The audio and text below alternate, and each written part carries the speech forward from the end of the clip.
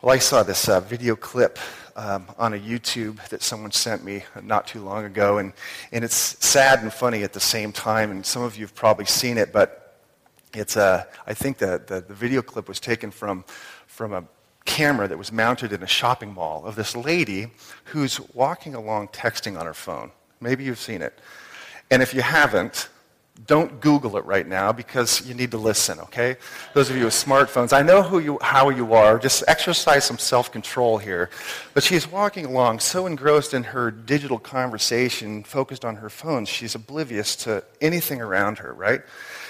And the video catches her walking into a low wall, and on the other side of the low wall is a big fountain, right?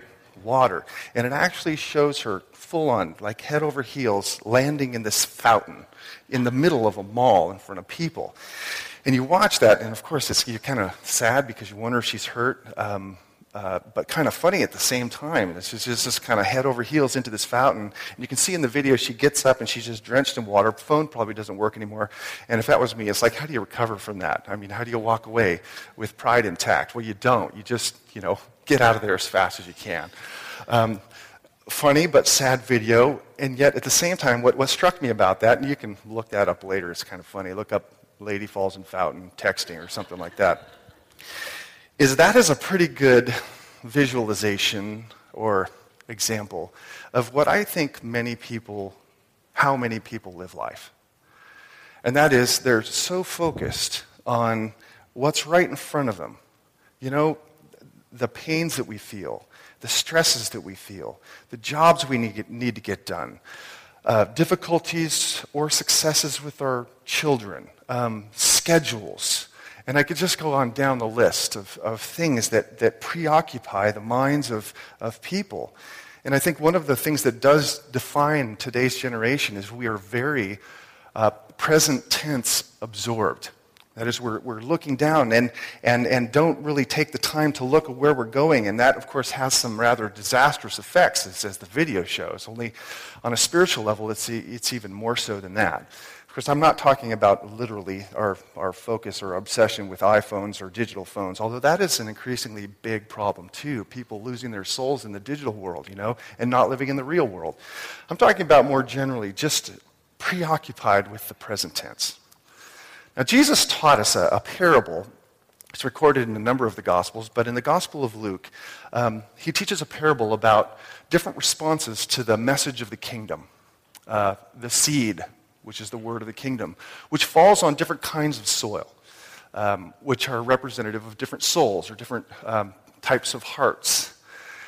One of the one of the soils that the seed falls on, Jesus says, is a thorny heart. Kind of figure, briars and thorns. And he tells us that it sprouts. It has this initial reaction to this amazing news, which is what the gospel of the kingdom is about, good news, of a God who came and bore our sorrows, our sins, and our condemnation to the cross, rose again to give us life and offer us a new creation for all who would believe. I mean, that's good news, the good news of the kingdom that will last forever. And we're told in that parable that there's this initial response of this great news. But we're also told that because it's on the thorny heart, that what happens is, and I'll quote Jesus here, he says, as they went along, in other words, as they continued their life path, they were choked by, and he lists three things: the cares, the riches, and the pleasures of this life.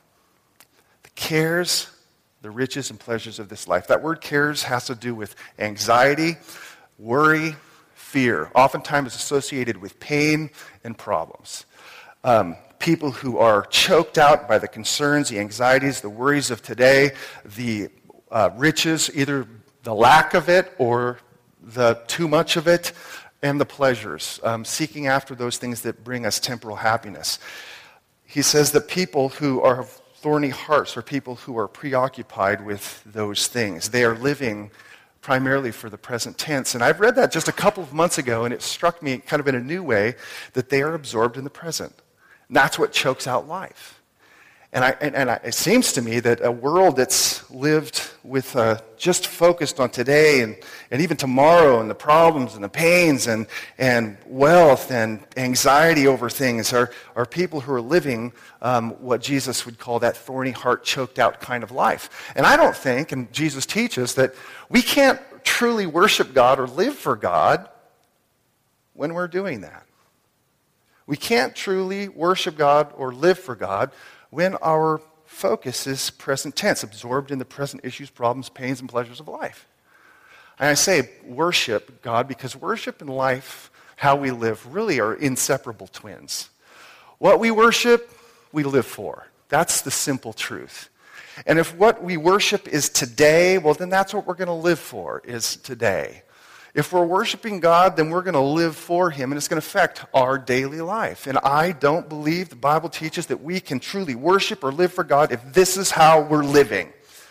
The lady absorbed in her conversation. Now, this particular chapter of 2 Samuel provides for us a rather refreshing picture, an example of David who doesn't live like this. He's not absorbed in the present. And you're going to sense from his worship and from his focus and from his praise and the words that he speaks back to the Lord that he is not living for the moment. He's not sucked into the present life. But he's actually living out his life with some different foundations or roots that give him life. And those are the things that should be ours as well. And I'm hoping that his example here will challenge each of us to not live like this, which is not Christianity, but to live in a different way. And he's going to kind of show us the way. We looked at the first part of chapter 7 last week. And if you weren't here, then let me just give you a 15-second overview. David comes to the Lord at the beginning of chapter 7 and says, Lord, I want to build you a house or a temple. And the Lord turns around, and this is my paraphrase. He says, no, you're not going to build me a house. I am going to build you a house consisting of an eternal throne that you'll never lack for a king on the throne. An eternal throne which will bring about eternal peace, experiencing the blessing of my eternal love. That's all these promises kind of focus in that direction. That's the first half of chapter 7, what some have called the summit of the Old Testament promises. Now, in the second half of this great chapter is David's response to all those promises. And it just reveals the focus and the values of his heart. And it's absolutely quite beautiful. See where his praise comes from. Let me read beginning in verse 18. It says, Then King David went in and sat before the Lord. They received those promises, by the way, indirectly through a prophet. Now it says that he went in and probably went into the tent of meeting where the presence of the Lord was with the ark. And he goes in and he sits before the Lord. And what proceeds from here is a conversation or really an expression of his heart directly to the Lord. He sat before the Lord and said, Who am I, O Lord God? And what is my house that you have brought me thus far? That first part expresses David's gratitude or praise for God's grace working in the past in his life. That's kind of in the yellow there when he says, who am I, O Lord God, and what is my house that you have brought me, past tense, thus far? The first part of it's also really important. He's like, who am I? Who am I? It's like he disbelieves that he can, in an astonished way, disbelieves that he should be the recipient of such great grace in the past in his life. God has taken David, who is in the pasture, chasing after sheep, the youngest of all of Jesse's sons, the runt of the litter, and he has made him prince over Israel. At this point in his life, that's all past. And he's simply blown away, like, who am I? And that really is foundational to all true worship of the Lord and praise of the Lord and living for the Lord is recognizing each day that, who am I? I'm undeserving. There's nothing in me or that I've done to deserve such graciousness from you. And where we lose that sense of undeserving humility and gratitude, then our worship immediately dries up. And that's one of the things that oftentimes Christians do over time. At first, there's a response to the grace of the Lord, like, I can't believe you chose me. I can't believe you revealed yourself to me. I can't believe you died for my sin to take away my consequences and my condemnation. I can't believe you've given me an eternal future. And then over time, what happens is we start to subtly feel like we deserve it. Which is why Christians oftentimes get mad when the Lord takes things away, because they've adopted a rather subtle entitlement mentality with the Lord. But to stay fresh is to recognize with David, who am I each morning? Who am I? That's where our gratitude comes from, is that sense each morning of who am I? To remember back and not forget God's grace past.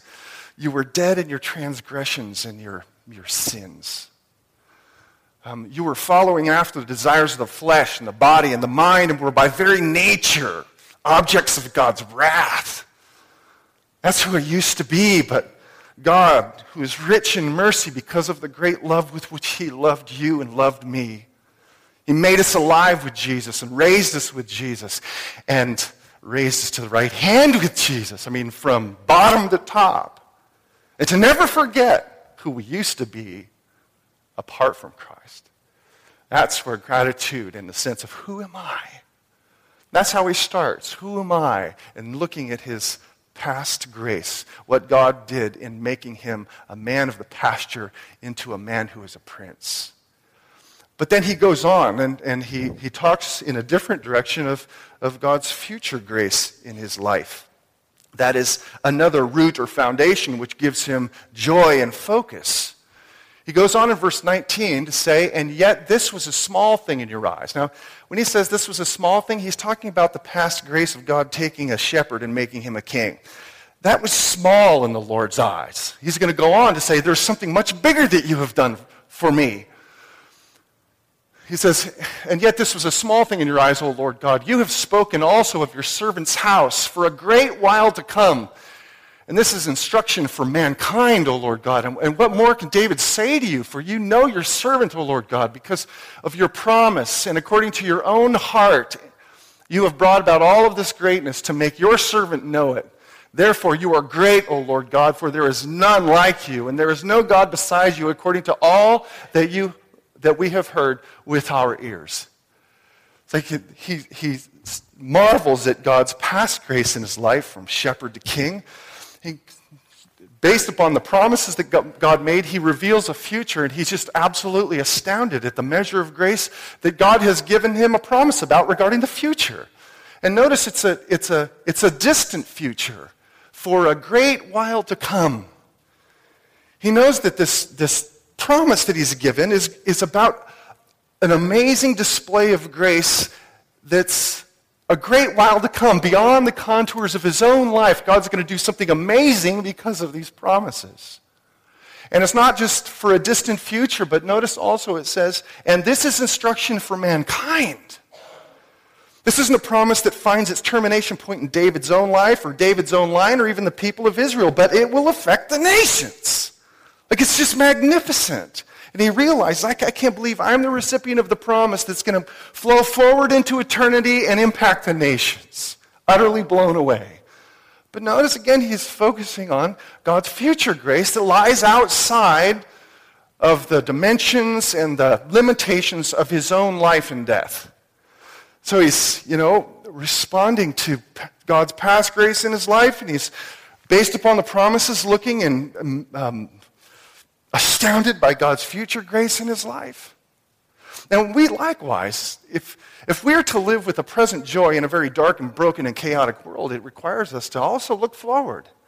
To be able to think the thoughts of the biblical writers and be able to say that I am persuaded that the sufferings of this present life are not worthy to be compared to the glories to be revealed to us. That's Paul, Romans 8. It just doesn't compare.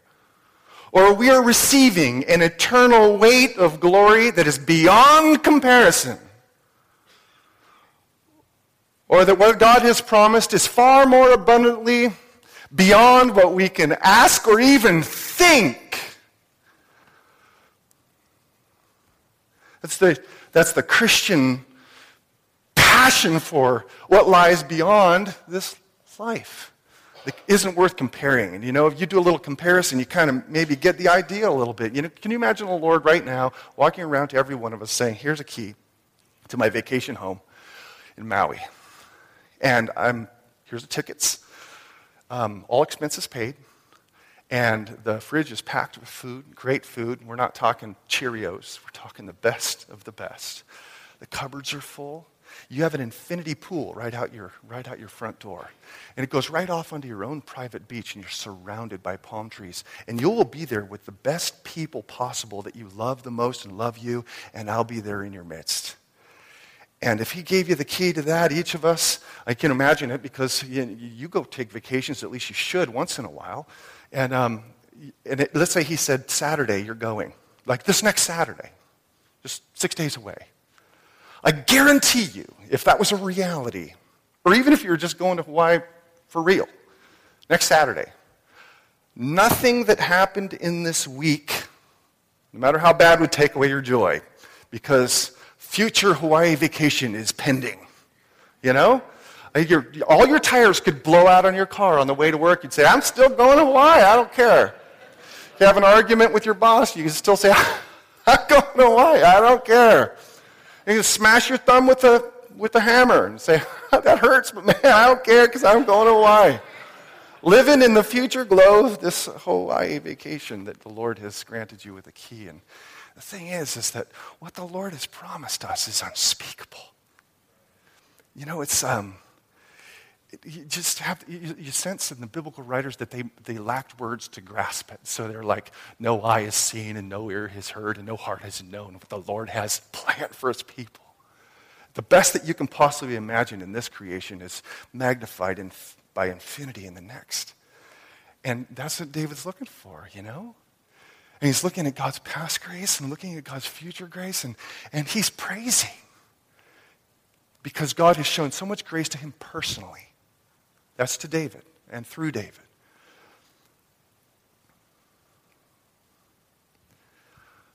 And he transitions, and he's not just praising or grateful to God for what God has done in, to, and through him, but also for the realization of the corporate and undeserved grace that he offers to his people.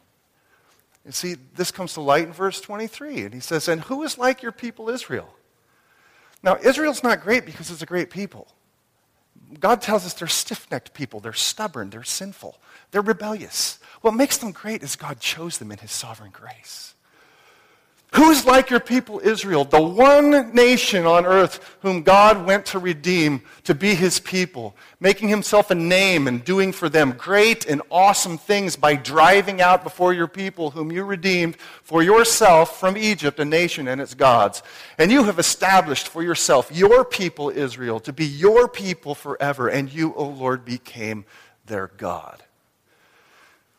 Isn't it interesting that David considers God's grace towards the people Israel? And hopefully I don't lose my place here, but you and I, by nature of our faith in Jesus, are part of the commonwealth of Israel.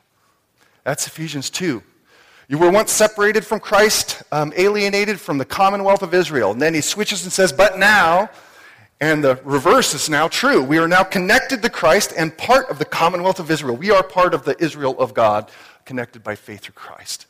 So when it's speaking of Israel here, ultimately it has us in mind too. But you'll notice he goes back again. The one people that you have redeemed.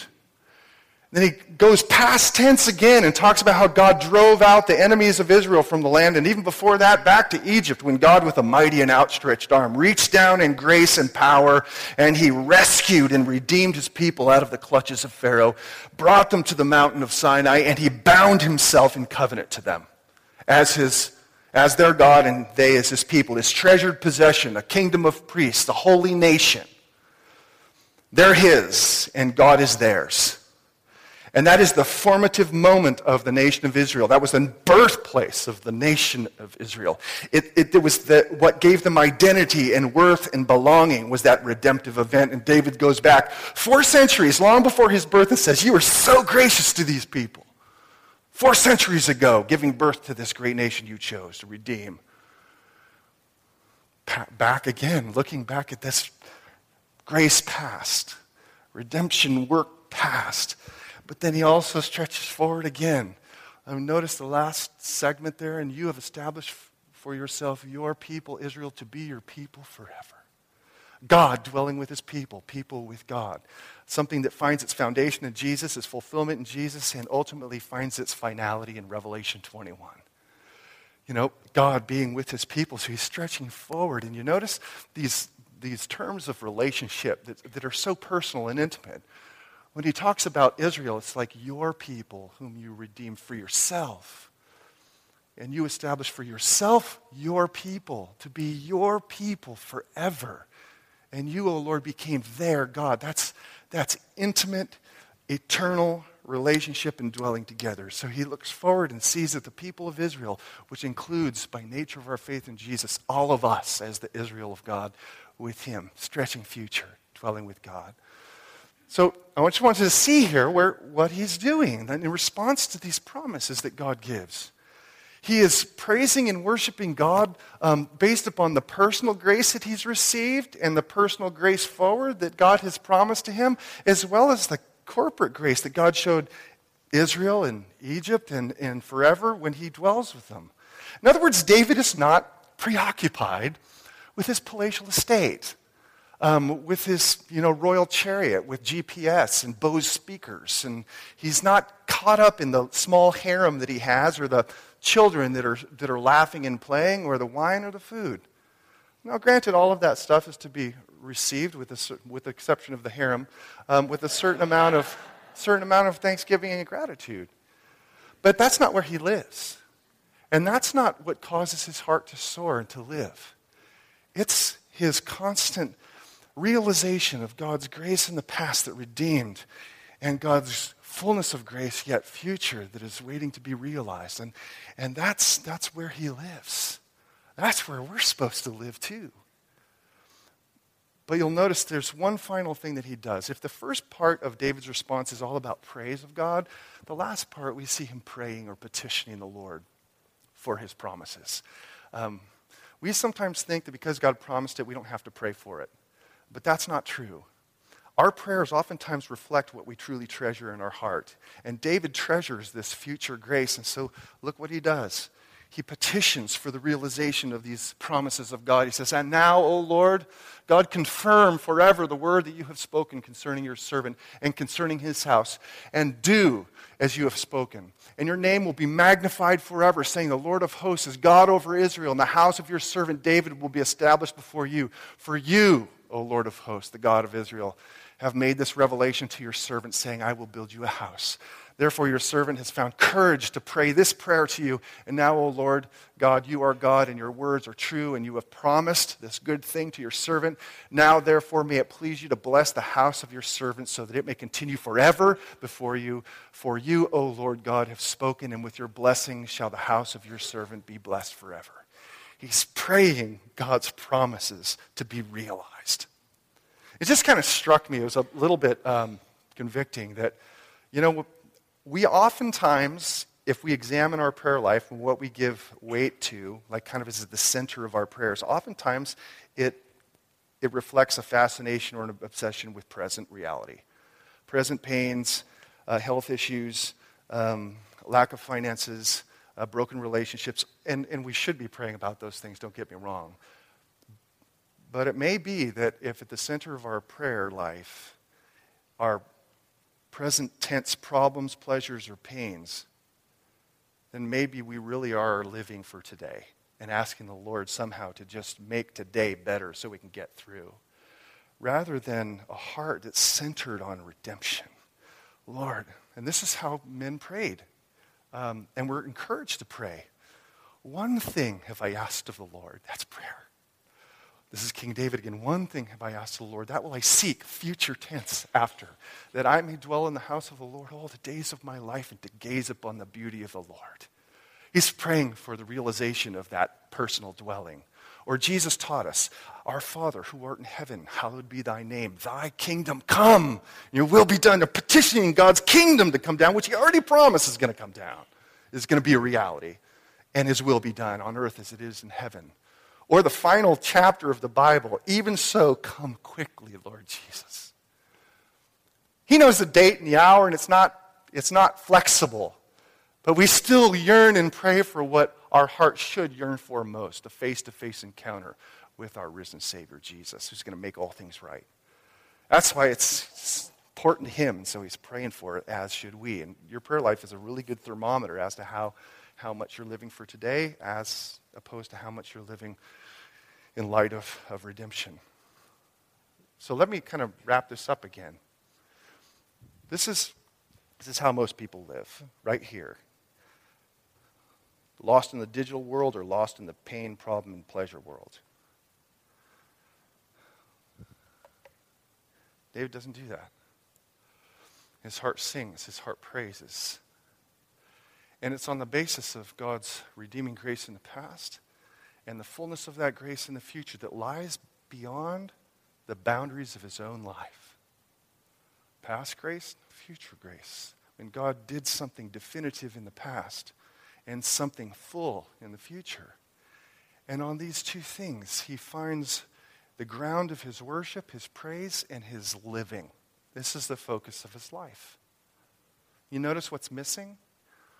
There's no mention of singing. There's no mention of harps. There's no mention of guitars or compelling worship bands. There's no elaborate stained glass. It's simply the realization in his soul of God's manifold grace in his life, past and future, that lifts his soul up out of what we consider to be the normal broken world to just worship the Lord. That's really where worship comes from. A true life worship is the constant realization, looking backward and forward, realizing that what has began before my birth, and what's going to be concluded is far beyond my death. And if that's where our souls are anchored, well, then it's kind of like I was thinking, Golden Gate Bridge came to my mind, you know? You have the South Tower and the North Tower. And the weight of the bridge is suspended by those two towers and the shoreline on each north and south. But the entire weight is placed upon that. So when you're driving out over the middle of the bridge, and underneath you is the chaotic water of the Pacific Ocean, which is rushing in and out of the bay, turbulent water. It's suspended by these two anchor points of the bridge.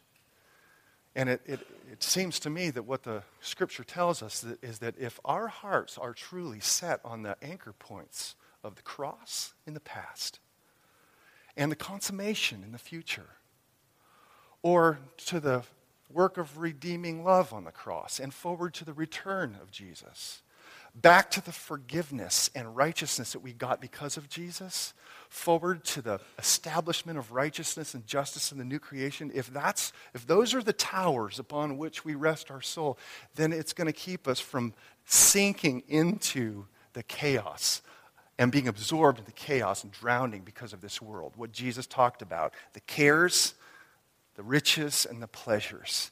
It's only as we maintain a solid balance on those past and future that we find ourselves elevated out of it and able to deal with it in a way that maintains joy and perspective and doesn't kill us or overwhelm us. You get what I mean?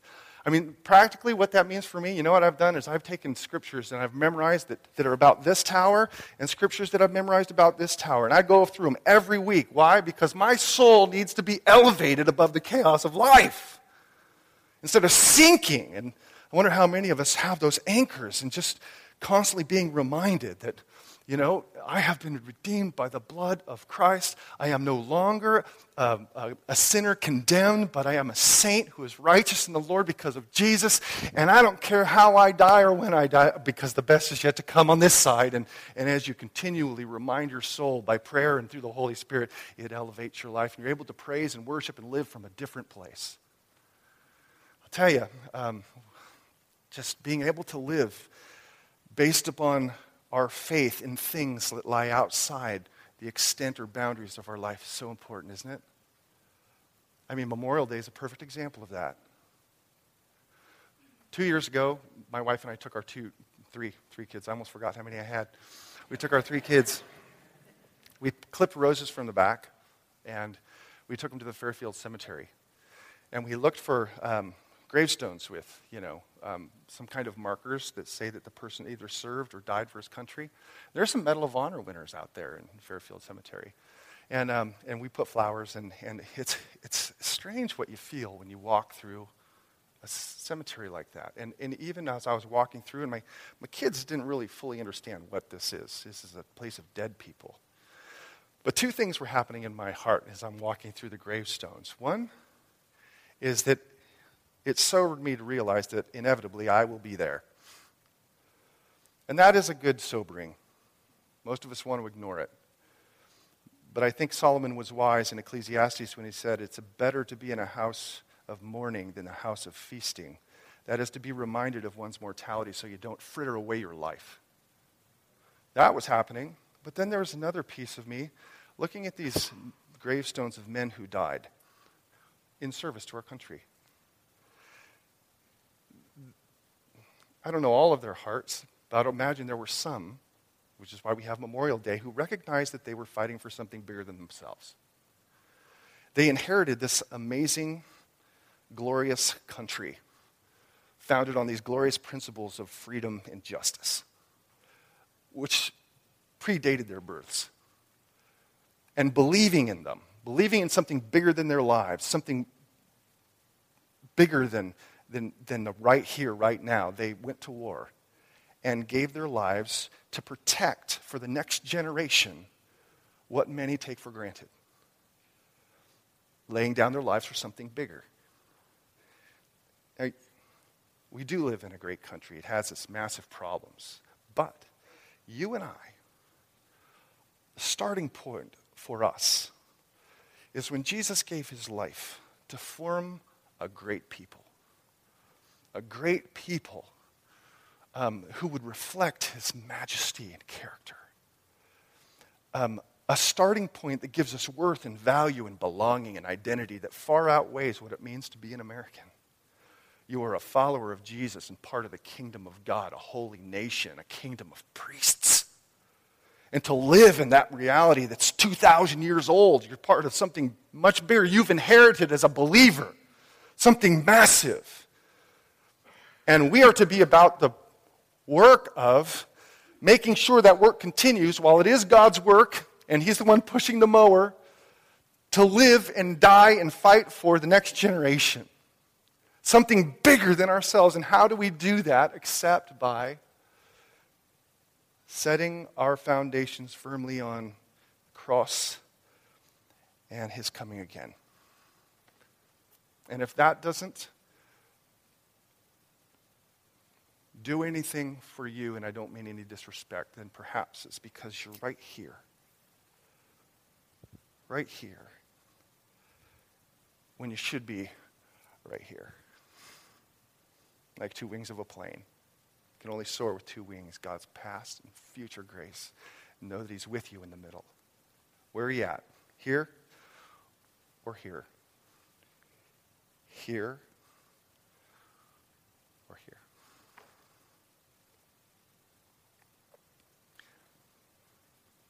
Maybe just take a moment to answer that question for yourself. And John, you guys could come on up.